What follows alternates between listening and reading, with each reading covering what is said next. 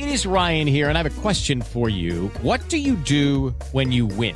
Like, are you a fist pumper, a woohooer, a hand clapper, a high fiver? I kind of like the high five, but if you want to hone in on those winning moves, check out Chumba Casino. At ChumbaCasino.com, choose from hundreds of social casino style games for your chance to redeem serious cash prizes. There are new game releases weekly, plus free daily bonuses. So don't wait. Start having the most fun ever at ChumbaCasino.com. No purchase necessary. VGW Group. Void where prohibited by law. See terms and conditions. 18+.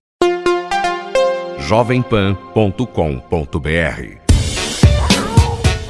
Pet na Pan, com Alexandre Rossi, ajudando você a cuidar melhor do seu bichinho de estimação. Olá, está no ar o Pet na Pan, trazendo dicas e informações para ajudar você a cuidar melhor dos seus bichinhos de estimação. E como é começo de ano, nós vamos fazer uma pequena pausa para recarregar as energias. Enquanto isso, a gente relembra algumas das melhores matérias e entrevistas de 2017. Fique com a gente, porque o Pet na Pan está só começando. Pet na Pan. Uma recente pesquisa feita no Reino Unido mostra que 17% dos animais de estimação britânicos possuem um perfil nas redes sociais. Nós não temos um levantamento semelhante aqui no Brasil, mas não é preciso ir muito longe para perceber que por aqui a presença dos pets no Facebook e no Instagram também estão cada vez maior. Para falar um pouco sobre esse fenômeno, eu converso agora com a Ana Luísa Tetzlaff e Érica Dias, que é sócia da Bytes, que é uma empresa especializada em análise de dados no ambiente digital. Tudo bem, Érica? Oi, tudo bom, Alexandre? Tudo bem, Ana Luísa? Tudo bem, você? Bom, estou muito curioso para saber o que vocês sabem sobre o assunto, né? Como que vocês analisam esse fenômeno que está acontecendo, que cada vez mais as pessoas colocam aí seu bichinho com um perfil, cuidam desse perfil como se fosse o bichinho, né? É engraçado, assim, os estudos da gente já mostram que as pessoas têm esse carinho por bicho há muito tempo. Claro, quem é gateiro, cachorreiro, sabe disso melhor que ninguém. Assim, as pessoas já gostavam de ter seu pet desde sempre. Isso, assim, Egito, a gente já falava desse carinho pelos animais. E isso tudo foi trazido para redes de uma forma muito natural, como a rede já é uma coisa muito natural na vida do brasileiro. Porque se a gente trouxer a gente está falando de uma pesquisa que foi feita no Reino Unido, mas se a gente trouxer para o Brasil, o brasileiro tem uma relação muito íntima com redes sociais e com a internet, e também muito íntimo com o seu bichinho. Então tem uma coisa de gostar de mostrar, que aquilo que você fazia de ter a foto do seu filho na carteira, você também tinha do seu bichinho na carteira, agora você faz em redes sociais. Então você cria perfis, porque as pessoas gostam muito, assim, é muito de mostrar mesmo o quão fofo é o seu bichinho e o quanto é mais esperto que os outros, é mais divertido que os outros, é mais peludo que os outros e é mais raro que os outros. E aí, como de fato isso é muito comum, assim, o brasileiro usa muito redes sociais. E aí, como ele é muito curioso, ele também acompanha muitos perfis. Quando ele acompanha, aí alguém fica sabendo que tem um perfil de bicho, aí também fica curioso e fica também com vontade de compartilhar o seu próprio bichinho. E aí a gente acaba se deparando com um monte de... A gente estava falando de gato e cachorro, mas assim, tem de capivara. E você não acha que tem que ser um pouco doido para fazer isso, para falar como se fosse o animal, ou você acha isso normal? Tanto é normal que as pessoas começam a responder da mesma forma. Então, assim, a gente começa a perceber que tem alguns perfis, tem um específico que é de uma cachorrinha, ela fala de um jeito divertido, que é a Ricota, ela fala e as pessoas respondem usando o linguajar dela. Então, assim, é um pouco louco, mas é aquele louco que não faz mal a ninguém. Saudável, é carinhoso e as pessoas se divertem e todo mundo fica muito preocupado com aqueles bichinhos, assim. Eles passam a sentir parte daquela... Como eu estava falando um pouco, que é como eu me sinto em relação às topinhas. Assim, eu conheço, não sei como é que ela é pessoalmente, mas eu já acompanho tanto as redes. E aí quando você vê, tem um gatinho que a gente usa de exemplo, que é um gato na França, mas ele ficou famoso, inclusive no Brasil. Os donos tinham um Twitter só para mostrar a hora que ele entra e que ele sai de casa. Tem a portinha do gato, ele entra e ele sai. Sim, eu acompanhei essa história. O Pepe. Sim. E aí ele ficou um tempo... fora. Desaparecido, todo mundo preocupado com o gatinho. Os brasileiros deram um alerta para a polícia para dizer que o gato estava desaparecido. Os brasileiros, para você ver. Porque brasileiro tem muito isso mesmo. De rede social está muito na nossa... Isso, e aí as pessoas correram para avisar, e aí os donos vieram avisar que não, na verdade não se preocupa, porque também tem a entrada dos humanos e ele também entra por lá às vezes. Então não é que ele está sumido, mas é porque as pessoas passam a se sentir um pouco parte da rotina daqueles bichos. Então, também é comum encontrar pessoas que não conseguem ter bicho, ou porque moram num apartamento muito pequeno, ou porque não conseguem dar a atenção que um bicho merece. E aí as pessoas acabam assim, eu vou seguir um monte e vou lotar minha timeline de fofura. Então, Eu vi um caso de um labrador que a pessoa fez um dispensador de comida. E aí quem entrava lá no perfil tal, do cachorro podia apertar e dar comida pro cachorro. Deus, ficou obeso. Não preciso dizer que o cachorro ficou obeso. E depois quando eu entrei lá, tava fechado, não lembro qual que era o recado, mas era um recado engraçado. Não, e só pra você ter uma ideia, assim, personificar seria a palavra errada, mas assim, escolher alguns bichinhos para seguir acontece, as pessoas ficam fãs de um ou de outro. Mas a própria coisa de gostar de ver animais, a gente tem um dado aqui. Se a gente pegar os últimos 6 meses, mais de 11 milhões de menções foram feitas só no Twitter. Gatos, cachorros, cachorros, né, que é uma expressão que super colou nas redes sociais. Gatinhos. E essas variações, então assim, mais de 11 milhões de menções foram feitas no Twitter. Então as pessoas estão comentando e a gente tem um comparativo. Assim, só pra você isso que eu ia dizer, assim, se a gente comparar com alguma outra coisa, ou... A gente fez uma pesquisa rápida para fazer esse comparativo. Se a gente pesquisar sobre salões de beleza no Brasil no último ano, vão ter 50 cabeleireiros. São 15 milhões de resultados. 15 milhões de resultados. Se a gente fizer uma busca no Google, quando a gente digita por pet shop, são 80 milhões. Então, sim, então já indica um pouco. Dominando mesmo. Já indica um pouco. Vê o interesse. E aí falando de um assunto um pouco mais sério, assim, as buscas, os termos, né? Lava Jato. A gente está falando de um assunto muito sério, está mobilizando o país inteiro. As pessoas só falam disso há meses. Enfim, Lava Jato versus cachorros em buscas no Google, cachorro é 41% maior. Tá. Então, assim, muito sério. Sim. O assunto Tá. E é legal que você está dando exemplo, assim, é muito sério, né, o assunto, mas quando o bicho entra, eu acho que você acaba tendo um outro tipo de sentimento, né? Então, assim, um monte de coisa séria, um monte de coisa ruim, mas normalmente os animais de estimação estão ligados a coisas boas, né? Sim. São. E as pessoas... Você poderia dizer que normalmente estão, porque o Lava Jato estaria ligado a coisas ruins. Sim, os animais não que a operação seja ruim aí, né? Mas claro, sim que a gente lembra né? Não, mas o sentimento é positivo, sim, e as pessoas sentem como um alívio naquela rotina que ela estava... Se ela abre o Facebook ou o Twitter dela, ela está lidando com um monte de notícia. Poxa, é tristeza, é negativo, é morte, é violência, é prisão, é mais investigação, mais uma etapa da Lava Jato, mais uma etapa. Mas aí tem aquele gif de um gatinho tão fofo, dá aquela... leveza ao dia. É o que garante a leveza no dia da pessoa que acompanha. A gente deu uma matéria aqui, nesse programa, que uma ONG começou a fazer um perfil social para os cachorros que estão para adoção. Sim. Né? Sim. Eu não conheci o trabalho, eu vou pesquisar ainda, mas também foi um jeito deles dobrarem, né? Segundo os dados que nos deram, eles dobraram as adoções. Então, também está sendo utilizado para sensibilizar as pessoas. Para tocar, exatamente. É possível perceber isso em uma série de perfis, a gente tem alguns exemplos também. Além de perfis de raças que não são tidas como raças dóceis, ou como...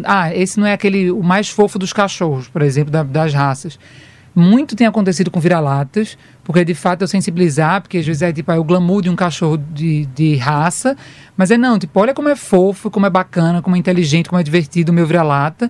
E alguns outros de animais, a gente tem uma lista aqui de animais assim, caolho, animal que tem uma patinha que assim, ele foi atropelado, ele sofreu alguma coisa. Então, você começa a mostrar aqueles que não são tão perfeitos e tão lindinhos assim, mas também são um cúmulo da fofura. Tem um que é mal-humorado, tem um que é velho, que até o dono faz, e ninguém sabe como ele tá vivo ainda. Então, assim, tem uma série de cachorros que não são, assim, aquele padrão, assim, e eu acho que esse trabalho de ONGs de mostrar os vira-latas ou os abandonados mesmo, super funciona, porque as pessoas são tocadas mesmo por aquilo, né? E o fenômeno de gatos, né? Que o Brasil ele é um país muito conhecido como o país dos cachorros, né? Se a gente for comparar com Europa, Estados Unidos e tal. Vocês têm algum estudo, sabe alguma coisa em relação a cães versus gatos? Como que tá essa... Eu não sei, é porque gato ficou conhecido, assim, como o bicho que é muito divertido em redes sociais. Do meme, né? É o animal do meme.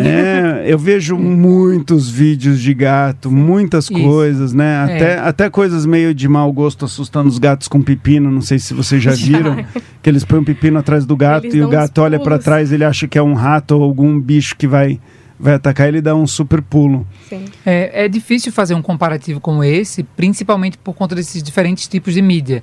Então, quando a gente chama de diferente tipo de mídia, aí vai ter o vídeo do gato, mas vai ter o GIF do gato, vai ter a imagem, que é o meme do gato. Hoje em dia, o perfil, de fato, do gato, hoje em dia é mais fácil você acompanhar. Na verdade, não é mais fácil, é o que é possível acompanhar o que as pessoas colocam em texto em algumas redes sociais. Então, é difícil fazer um comparativo e dar volume, assim, do que seria o bicho mais publicado. Mas gato virou meio que... É até uma piada. Você escuta, às vezes, no mercado publicitário, que assim, se você quer fazer alguém gostar de algum anúncio, coloca lá um gatinho fofo. Porque o gatinho fofo tem esse apelo. Parece que a fofura foi associada ao gatinho e ele está sempre presente em memes mesmo. Virou o animal do meme. E já é muito antigo também. Tem o Lowcat, né? Que é o Lowcats foi uma manifestação de meme de gatos que começou em 2006.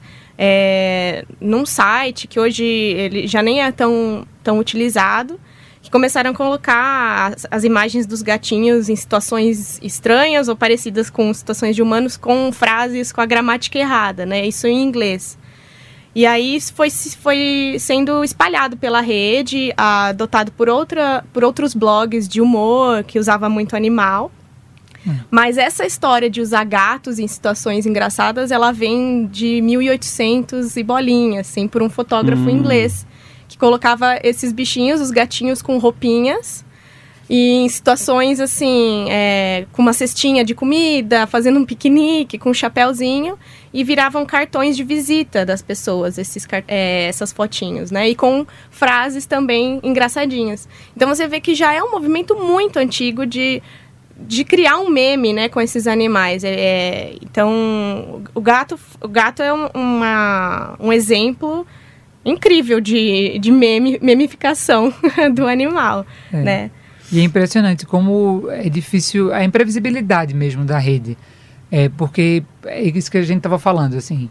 O Lowcat começou a trabalhar frases erradas, gramaticalmente erradas. As pessoas amavam. Eu estava falando um pouco antes de um perfil que fala errado de propósito e as pessoas respondem aquele perfil de propósito. A rede tem esse poder, né? Ela vai espalhando uma coisa. É difícil você controlar. Tem um perfil que é o Foca da Meia-Noite, por exemplo, que é um perfil famoso. Aí você pergunta assim, qual é a função desse perfil? Nenhuma. É uma imagem da mesma foca, tocando saxofone, é uma montagem. E aí, cada sexta-feira, ela coloca a música lá a música escolhida, que aí pega uma versão da música só no saxofone.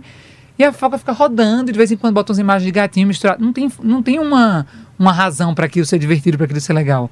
Mas é entretenimento. É maravilhoso. Faz o maior sucesso e você muito. Segue pelo jeito. Eu vejo todos os dias os vídeos da perguntar, vocês têm animal de estimação? Sim. Sim?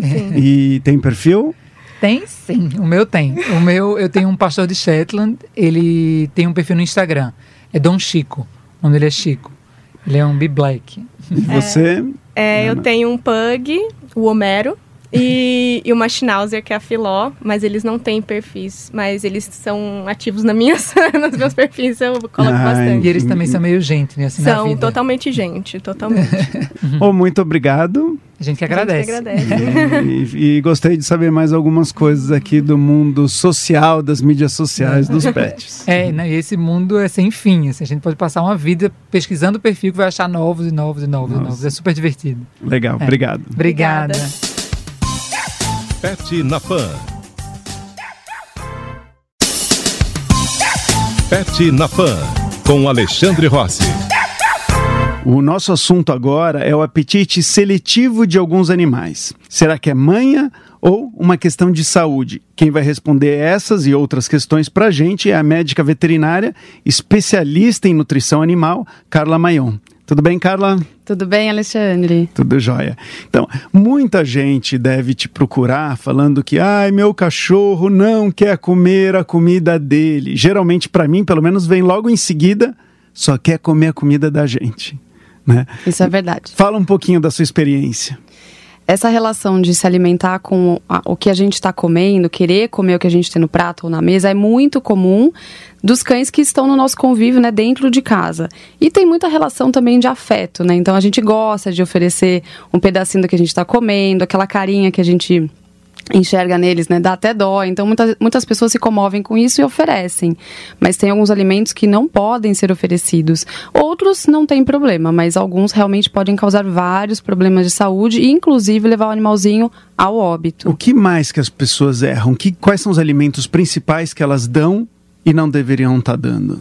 A gente tem algumas frutas que têm um potencial tóxico, principalmente uvas, carambola, abacate, as castanhas. Existem algumas castanhas que já estão relatadas causando intoxicação, em níveis diferentes de ingestão, mas de modo geral a gente evita oferecer e diz que não é interessante, então, oferecer esse tipo de alimento para os cães e para os gatos. E muita gente fala, né, que eu vou dar uma fruta não tem problema. Você mencionou a uva. Tem gente que dá uva e não acontece nada com o cachorro. Isso significa que ela pode continuar dando para aquele cachorro ou não?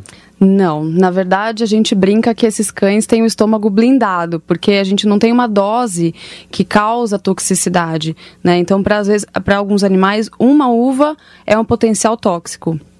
Para outros, a vida inteira comendo uvas não causou nenhum problema visível, né? Então a gente não tem essa relação de dose e toxicidade. Mas de modo geral, eu já vi pacientes que se intoxicaram com 1, 2 unidades de uva, então a gente não tem como saber qual é o limite daquele indivíduo.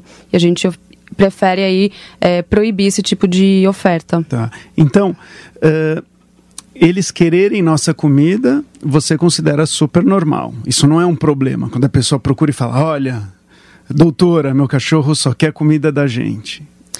Eles têm esse comportamento de querer se aproximar e até copiar muito os nossos hábitos, né? Isso está relacionado também à nossa alimentação. Então, muitos cães repetem o hábito dos donos ao se espreguiçar, ao bocejar, o horário, né, de refeição, de dormir e também do que eles estão comendo. E os nossos alimentos são muito aromáticos, então para eles é muito interessante, né? Se a gente pede uma pizza, o animal fica querendo muito, ele fica enlouquecido querendo aquilo, né? Porque realmente desperta todos os sentidos, né? Principalmente o olfativo. E pizza pode dar? Não pode dar. Não pode. Os alimentos muito gordurosos, queijos, né, as carnes de churrasco muito gordurosas, elas podem desencadear problemas digestivos, né? Nada que leve a óbito necessariamente, mas que pode causar, por exemplo, uma internação, um animalzinho mais sensível ter E com o tempo pode prejudicando a saúde também, né? Pode. Tá. O principal problema que nós temos hoje, nutricional, é a obesidade. Então, esses alimentos muito gordurosos também favorecem o ganho de peso. Tá. Agora, algumas pessoas, né, que vão estar nos ouvindo vão estar pensando assim, não, tá bom, eu dou a comida do meu cachorro para ele, mas ele não quer, ele quer a nossa. O que eu tenho que fazer? Deixar ele passar fome? As pessoas ficam muito angustiadas, né? Quando vem que o cachorro não quer comer e acabam colocando outras comidas no prato. Isso também acontece bastante. Essa mistura, né, do alimento pronto, seco, né, a ração, ou um alimento úmido, mais industrializado, com a mistura do alimento que a gente tem na mesa. Então, às vezes a pessoa mistura com um pouquinho de frango, um pouquinho de carne moída, um pouquinho de arroz.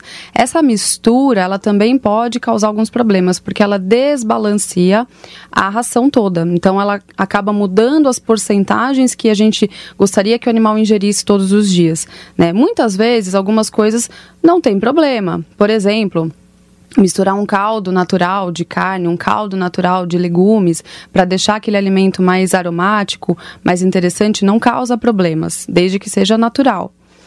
E sem temperos, né? Mas quando a gente adiciona carne, quando a gente adiciona um queijo, a gente está oferecendo ingredientes diferentes aí naquela composição. Principalmente quando a gente adiciona carne, que são ricos, são bases, fontes de fósforo, a gente aumenta muito a ingestão de fósforo daquele alimento, né? E o fósforo ele tem um equilíbrio com o cálcio. Então, se a gente não controla também essa proporção, a gente pode desencadear problemas ósseos, problemas hormonais relacionados a essa ingestão de cálcio e de fósforo.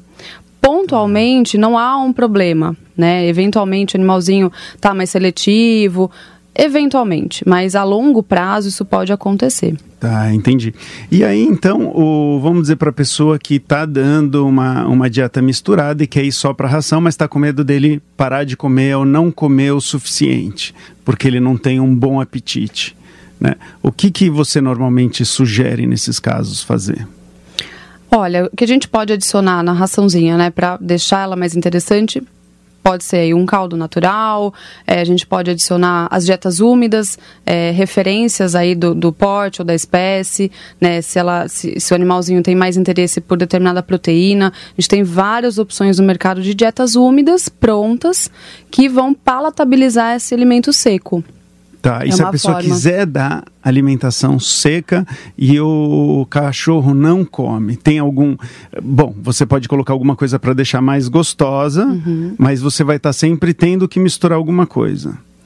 Se realmente ele não gosta daquele alimento, você pode buscar outras opções secas, né? Eventualmente mudar a marca e buscar também o porquê ele não está gostando daquele alimento. Algumas alterações de apetite estão relacionadas a problemas metabólicos, a problemas de saúde. Então, não é normal um animal não comer de jeito nenhum alimento. E existem aqueles que não toleram a ração também, não fazem uma boa digestão ou não gostam, definitivamente. Então eles podem não gostar de uma ração por ter intolerância a algum dos componentes da ração? Podem. E aí a gente faz o teste trocando de ração, trocando de alimentação para ver se tudo bem, é isso? A gente tenta oferecer outras opções. Se realmente ele não aceita, a gente oferece uma dieta que a gente chama de dieta caseira. Só que essa dieta caseira, ela é uma opção desde que ela seja completa e balanceada por um médico veterinário especializado. Não é simplesmente oferecer um arroz, cenourinha e frango. Ele vai comer, mas ali não tem tudo o que ele precisa. Então a gente tem que passar por um especialista para balancear todos os nutrientes que ele tem que ingerir todos os dias. Aí sim é uma opção interessante para esses que não comem a ração com tanto prazer, né? Ou que comem com muita seletividade, com muita dificuldade. Um cachorro pode não ter apetite e ficar acima do peso? Como que funciona isso? É que apetite e fome são coisas diferentes. Eu costumo dizer, quando eu faço a perda de peso para alguns pacientes obesos, eles chegam e falam para mim: Carla, ele está com muita fome. Mas eu falo, ele está buscando outras fontes de alimento? Ele mexe, né, na cesta de frutas? Ele mexe no lixo? Não mexe. Ele está tranquilo com relação a isso. Mas quando a gente está comendo, ele quer pedir, ele quer comer o que a gente está ingerindo. Aí eu costumo falar que é o comportamento de gula ou de mendigância, que não é que ele tem fome, ele tem o hábito de comer outras coisas, né? Tá, e é isso você chamaria do apetite. Ele está com apetite para essas comidas que a gente está comendo. Ele tem apetite. Mas ele não está passando fome do ponto de vista nutricional, é isso? Não está faltando nutrientes para ele? Não está. Se ele estiver seguindo uma orientação correta e estiver ingerindo aquele alimento principal na quantidade correta, ele não vai estar passando fome. Existem algumas coisas, algumas dicas que a gente pode fazer para dar mais saciedade, né? Então, fracionar o número de refeições, oferecer as refeições em potinhos diferentes, em lugares diferentes. Isso também estimula o animal a não estar sempre naquela rotina, né? Mas se ele estiver na quantidade correta e ainda mais estiver em sobrepeso, provavelmente ele não tem fome, ele tem esse aumento de apetite, né, que também está relacionado a algumas alterações hormonais, que aí a gente teria que investigar realmente se tem relação ou não, ou se é só um comportamento de gula, de mendigância. Tá, e aí um cão que esteja ligeiramente ou talvez bastante obeso, o apetite dele tende a diminuir? Ele tende a ficar mais seletivo porque ele está obeso? Não, eu não observo muito isso. Na verdade, os gordinhos têm espírito de gordinho, eles nunca estão saciados. Eles gostam muito de comer, são animais que deitam no pote para comer, pedem, eles sabem o horário de comer. Então, é difícil você falar, ele vai ficar 100% Ele tá gordinho porque satisfeito. Ele tem muito apetite. Então, em vez de ficar com menos apetite, ele continua normalmente com mais apetite do que os que você percebe que já são mais magrinhos. Sim, eles gostam de comer.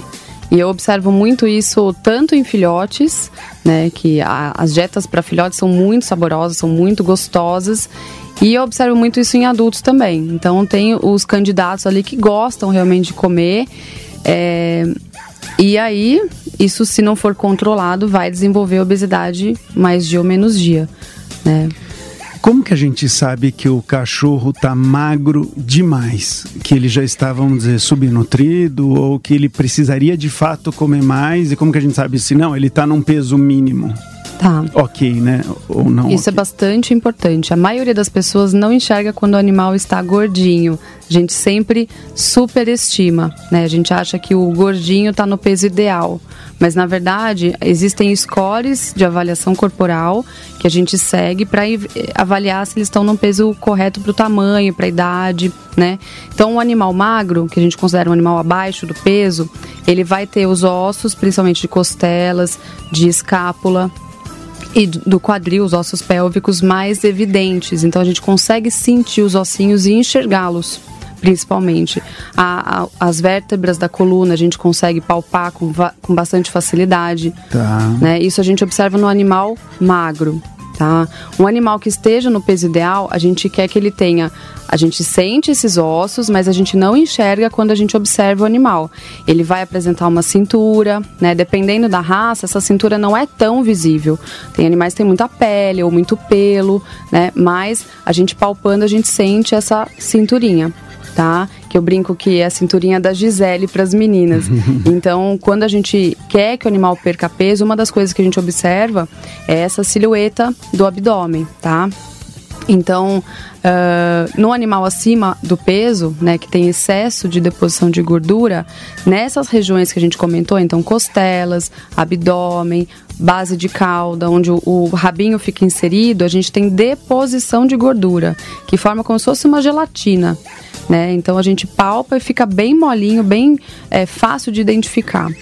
Essa avaliação ela é por fora, né? Então a gente vê essa deposição ou a falta desses tecidos por fora, palpando o animal.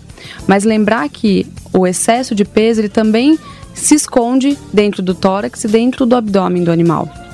E isso compromete a função também de vários órgãos. Então quando o animal está acima do peso, tem aquela silhueta redondinha, né, que a gente vê certinho, mas lembrar que isso também compromete a respiração, a função de vários órgãos do abdômen. Então não é só uma condição estética, é uma condição patológica, uma condição que envolve função e doenças também.